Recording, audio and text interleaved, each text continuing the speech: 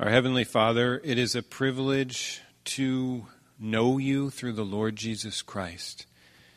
We take for granted the relationship that we have with you, that is not of our own doing, but it is all from you. Because of your grace, we are able, through faith, to approach your throne right now, knowing that you are with us. So we ask by the presence of your Spirit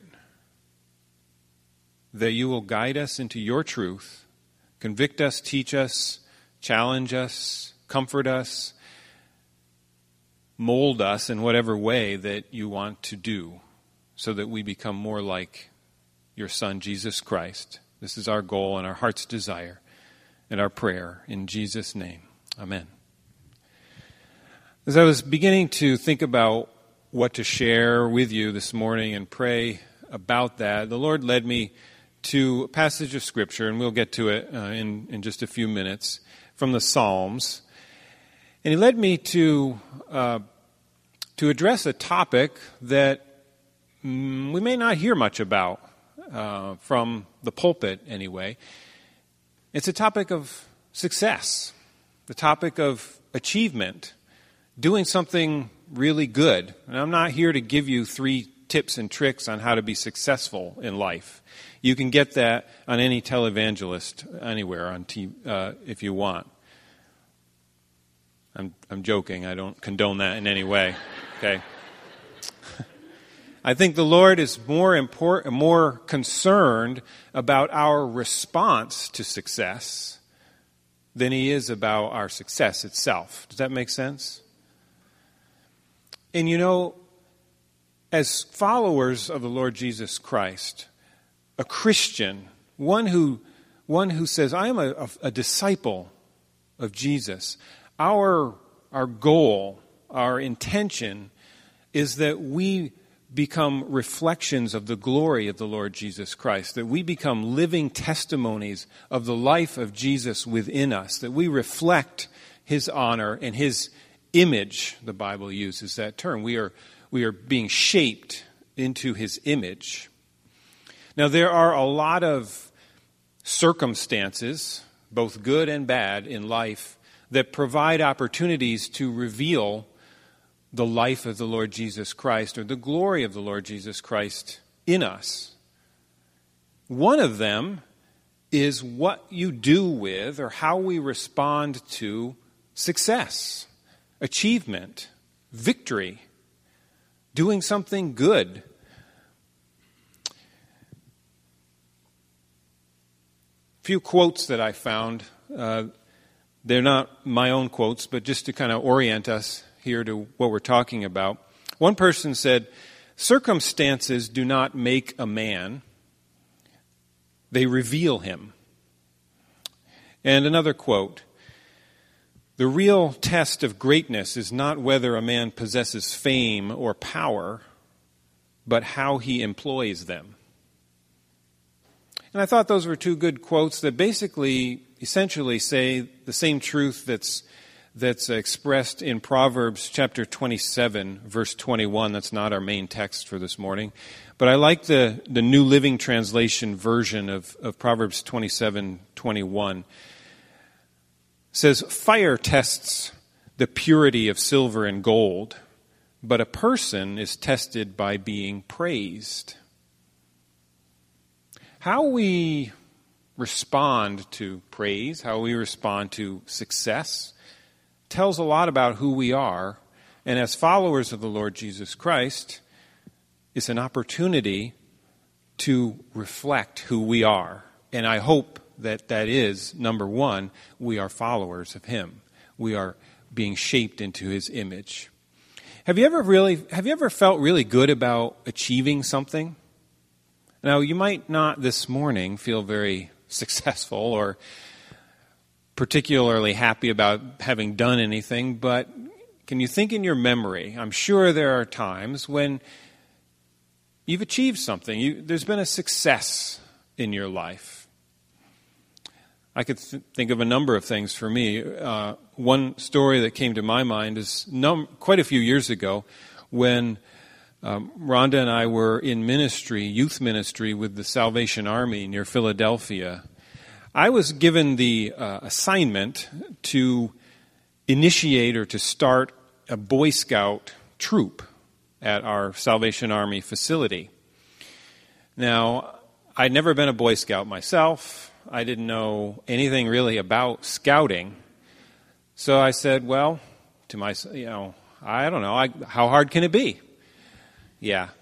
And so then I called the local scouting executive, and he came over, and we began to talk about what needed to happen in order to set up all the scouting program.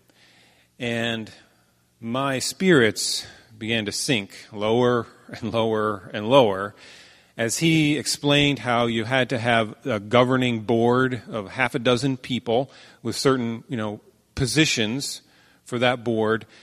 You had to have that on top of all the leaders to run the actual scouting program. And we were hoping to set up the, Tiger Cubs, and help me here, the Boy Scouts, Cub Scouts, thank you.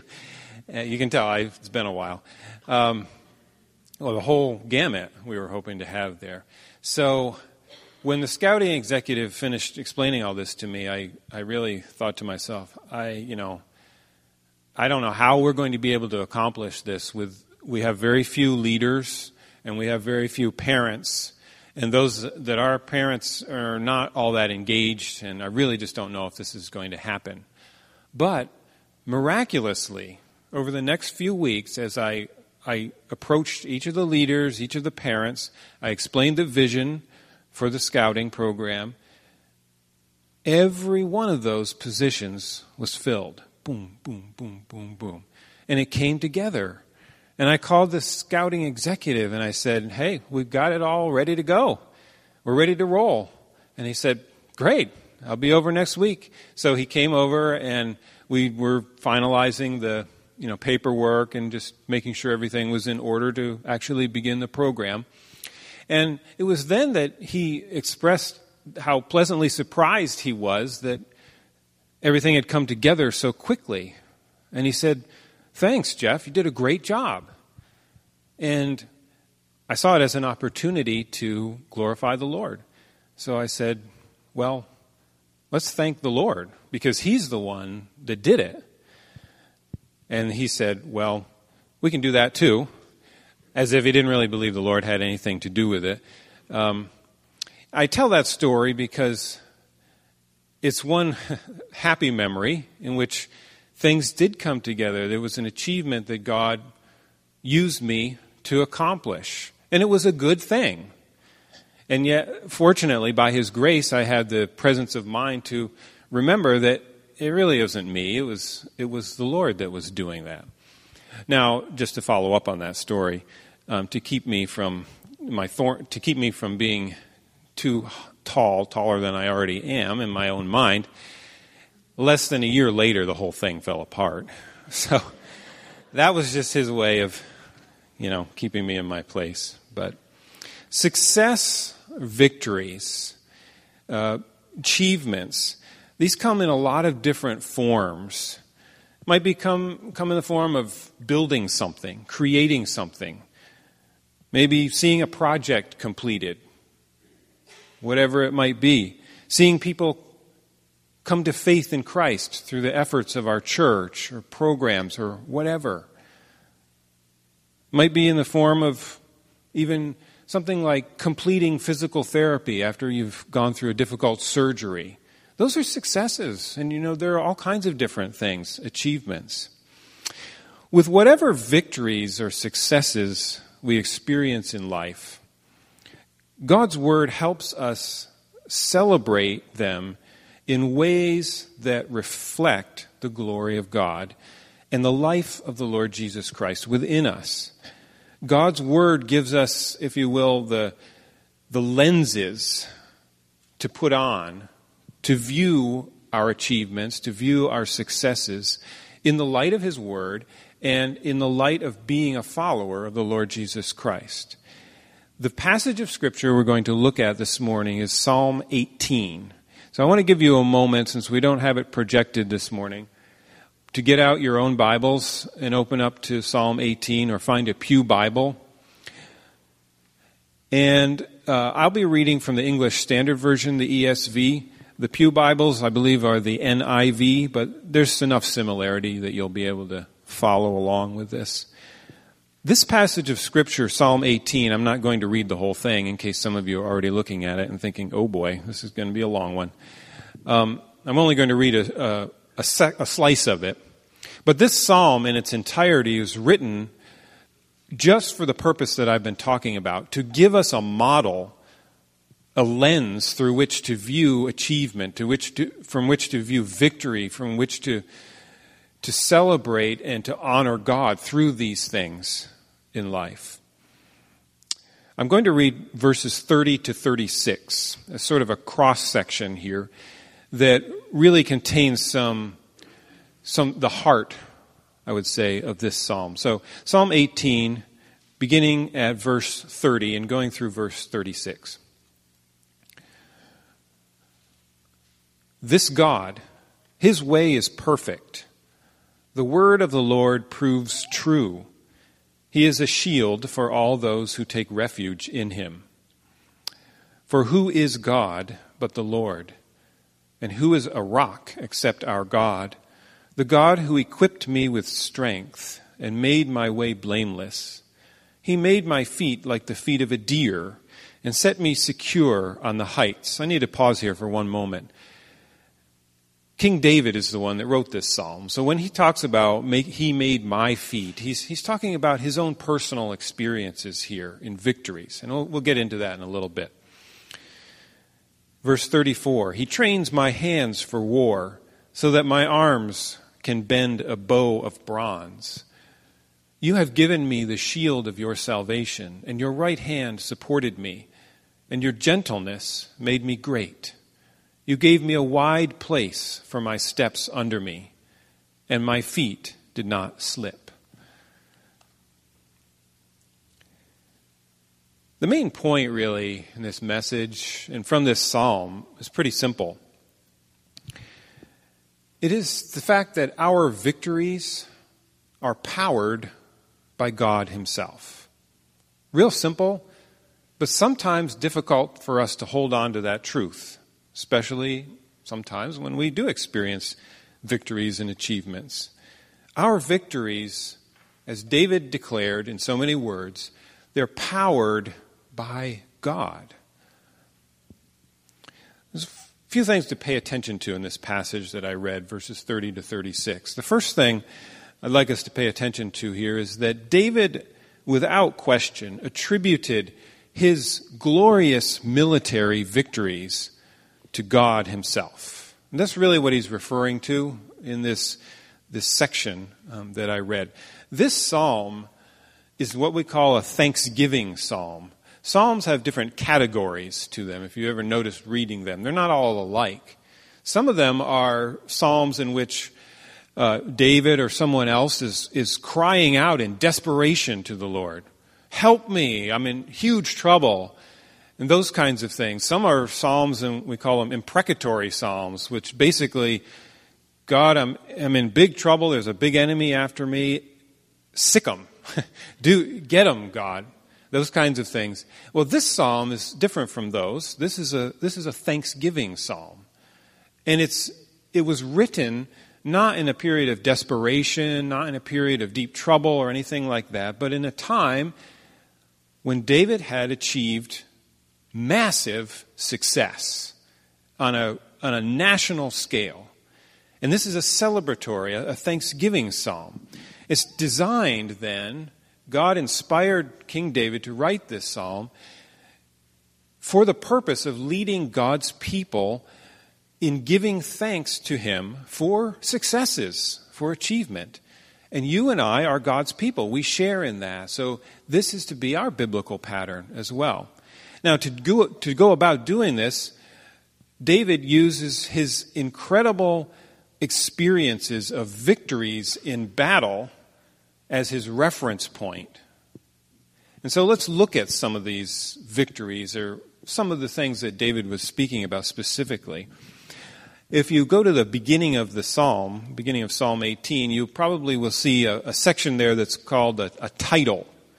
It's before verse 1. And in my version, it reads like this: To the choir master, a psalm of David, the servant of the Lord, who addressed the words of this song to the Lord on the day when the Lord rescued him from the hand of all his enemies and from the hand of Saul. And it goes on. This title from at the beginning of Psalm 18 is actually taken from another Old Testament book, one of the historical books, the book of 2 Samuel, specifically chapter 22, verse 1. We're not going to read that, but you can clearly see if you refer back to chapter 22, verse 1 of 2 Samuel, that it provides the setting for Psalm 18. The Psalms is simply a songbook for the nation of Israel, for God's people. But they had specific settings, life settings in which they were written. 2 Samuel helps us understand that life setting out of which David wrote this psalm. If you want to go back to 2 Samuel chapter 8, it gives us here some examples of David's military victories, David's God-enabled victories over Israel's enemies, over David's personal enemies, over enemies that were threatening to crush and destroy God's people. I'm not going to read by any means all of this chapter, but I picked out a sample of the victories, one of the victories that David had here, beginning in verse 3 of 2 Samuel chapter 8. Now, it's going to have some names in here that most of you won't be familiar with, but these are military rulers from nations that surrounded the nation of Israel. Verse 3, David also defeated Hadadezer, the son of Rehob, king of Zobah, as he went to restore his power at the river Euphrates. And David took from him 1,700 horsemen and 20,000 foot soldiers. Pretty good victory. And David hamstrung all the chariot horses, but left enough for 100 chariots. And when the Syrians of Damascus came to help Hadadezer, king of Zobah, David struck down 22,000 men of the Syrians. Now, this is not meaning to say that David, just one man, did this. It means that he led the army in defeating all of these. Then David put garrisons in Aram of Damascus, and the Syrians became servants to David and brought tribute. And the Lord gave victory to David wherever he went. And David took the shields of gold that were carried by the servants of Hadadezer and brought them to Jerusalem. He got some plunder here, some pretty costly plunder. And from Betah and from Berothai, cities of Hadadezer, King David took very much bronze. And you could read more in chapter 8 here about the things that David was able to accomplish. But it's clear, even from this chapter, that it was God who enabled David's victories. It was God that powered David's victories. David's career as the king of Israel, and even before he became king, was defined by escape from his enemies and overpowering his enemies and defeating his enemies. It was defined by subduing his enemies. You know the story about before David even became king, King Saul, at the time, the current king of Israel, was literally hunting David down in the wilderness. And David was fleeing from point to point.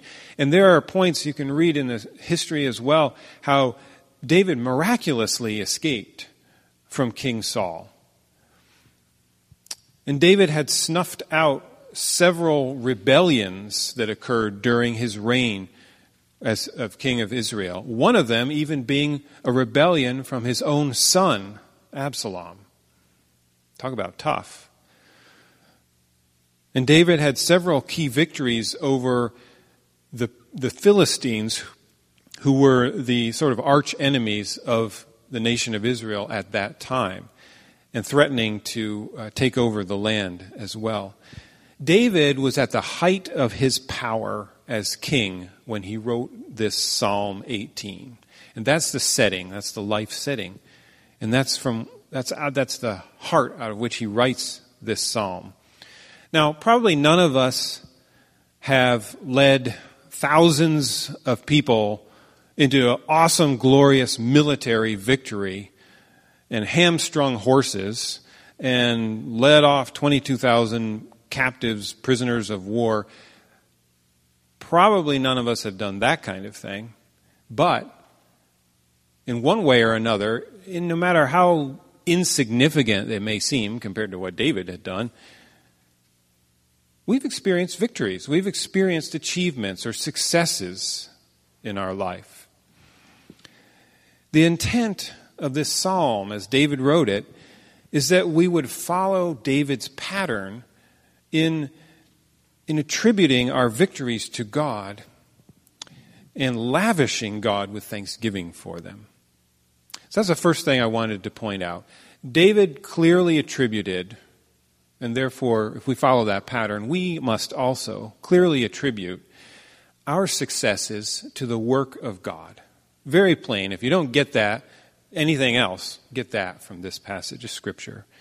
But the second thing we need to pay attention to here is that within the verses that I read in Psalm 18, verses 30 to 36, within those verses, there are a couple of key principles in there for us to notice that will help us really internalize what it means for God to power our successes or our own achievements. Okay? These victories and our successes derive, and here are the two principles, they derive, first of all, from God's own character, who He is, and secondly, from what He does or His actions.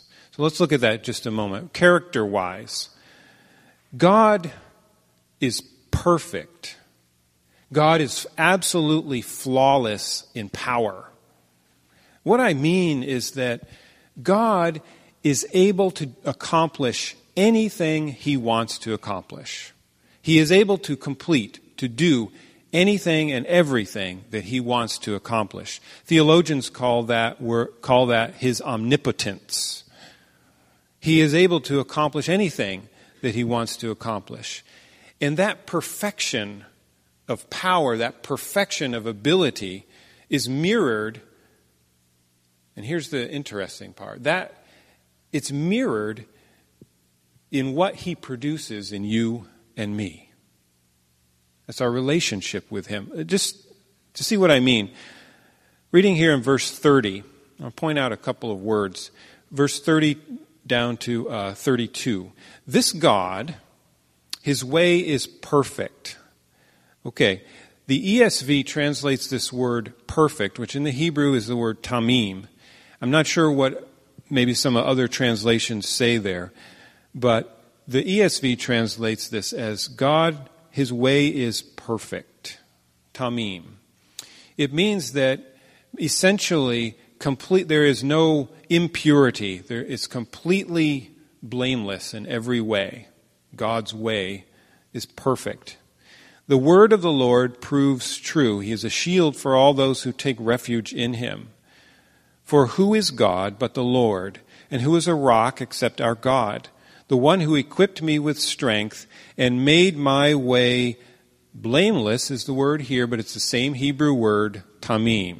Okay, translated blameless in verse 32, perfect in verse 30. God equipped David out of God's perfection. God equipped David to reflect His awesome, flawless strength and power. God equipped David with physical strength, verse 32. The God who equipped me with strength and made my way blameless. God gave David sure-footedness to climb the rocky hills of the Palestinian terrain. Verse 33, He made my feet like the feet of a deer. Okay, when I first read that, I'm like, I don't want feet like a deer. I like my own feet, thank you. But the image is of a deer that's able to bounce and spring very sure-footedly over the hills and set me secure on the heights. God gave David the skill to handle the bow and arrow well. Verse 34, he trains my hands for war so that my arms can bend a bow of bronze.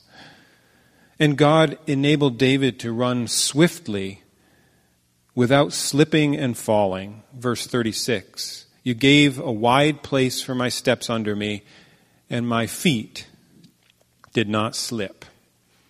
The point's very simple, character-wise here, thinking about God's character. Though we are not perfect in any way, we're not perfect like God, as followers of Christ, we actually become little displays of his perfection. That's what David is saying here. David's saying, my ability to bend the bow of bronze, my ability to jump over hills and to gain victories over the other nations, all of that is simply a reflection of the awesome, flawless power and ability of God Almighty. And for you and me, that's the principle. Whatever achievements or successes are ours, in Christ, they are actually simply pointers to they reflect and they display God's awesome, flawless power and ability. It gives a different perspective, doesn't it, on achievement. That's the character-wise. Now, God's action, the principle of his action here. Our victories and our successes are possible only because God almost literally stoops down to our level to allow us to succeed and to allow us to gain that victory, to make us great. Verse 35, David says, you have given me the shield of your salvation, and your right hand supported me, and your gentleness made me great. One of the nicest and most memorable Father's Day cards I ever received was a few years ago.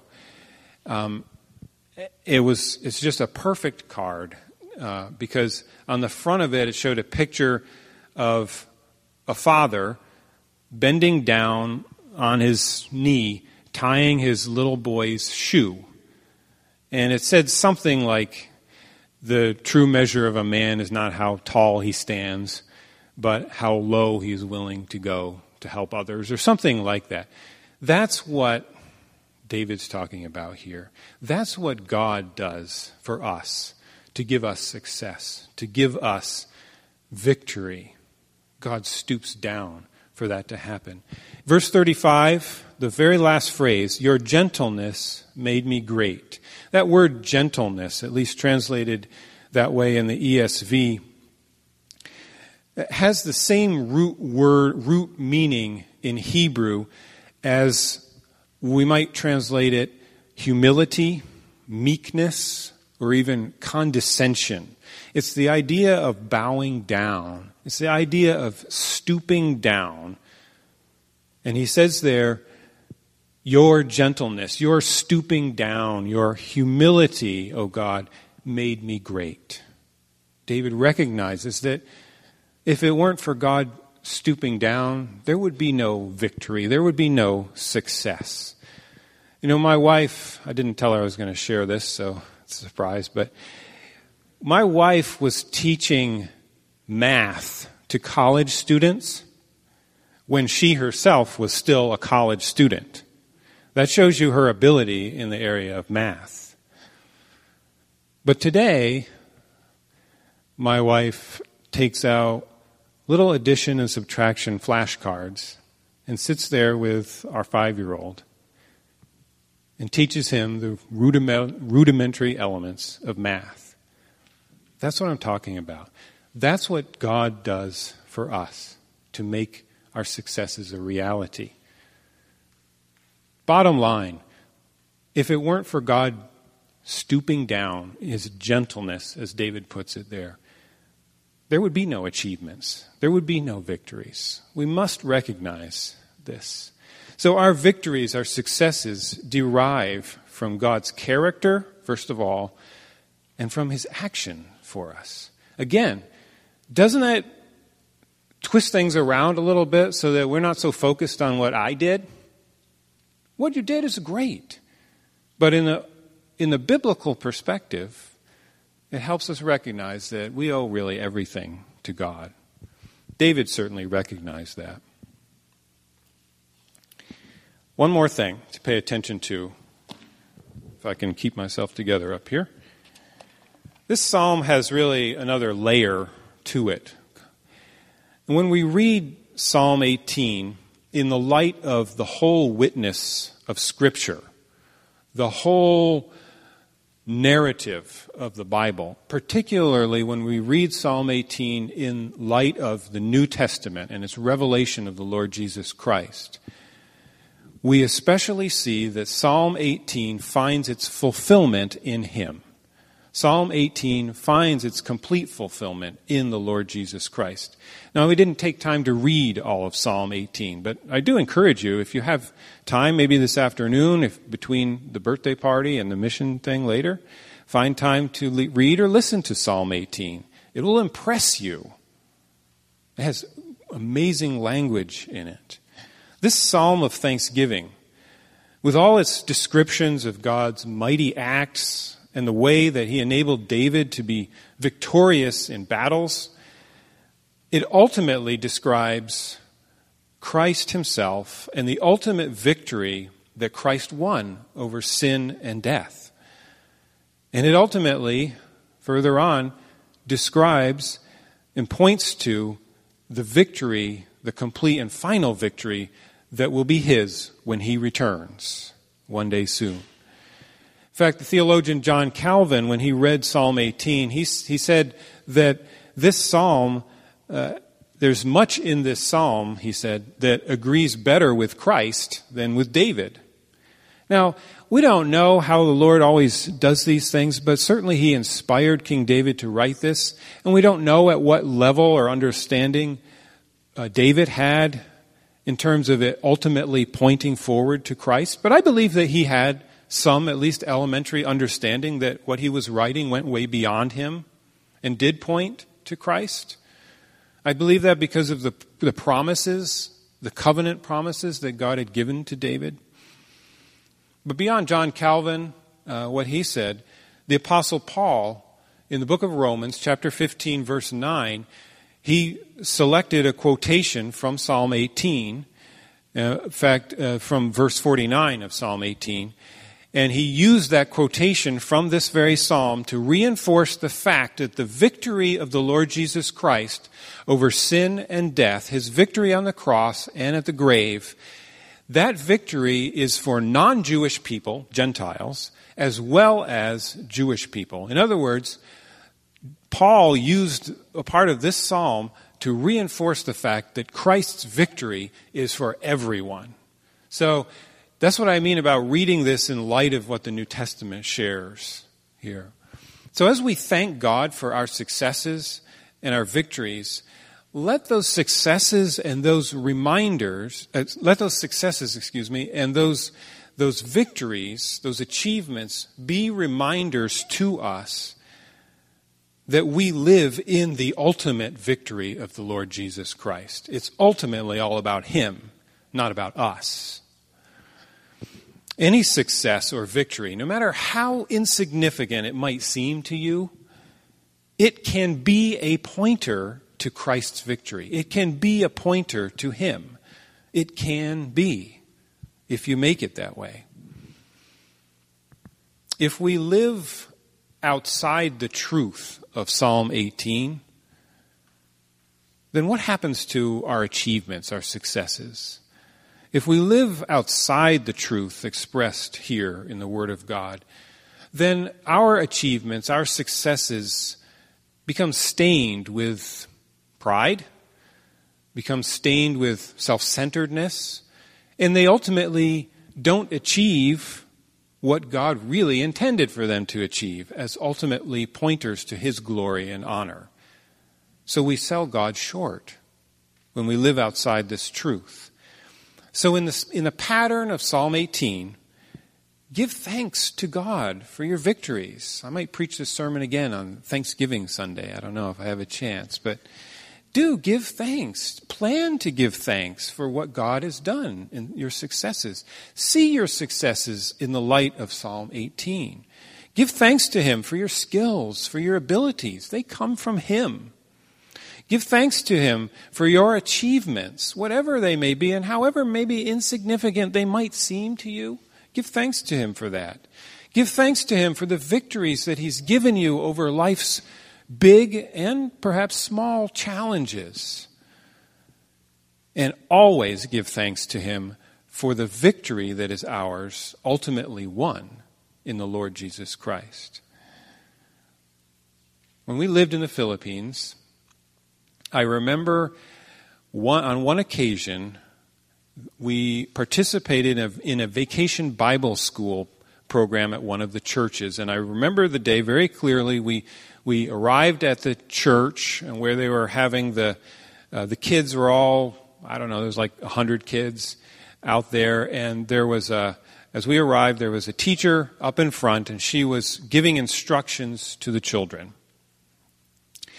And she said something that has always stuck with me. It's very simple, and you've probably heard it before, but it's very profound and it's very important for us to carry with us. And it's right in the spirit of Psalm 18. She simply said, in everything you do, children, do your best at everything you do for the glory of God. And I always remembered that. I thought, that is spot on. And that is what Psalm 18 is all about.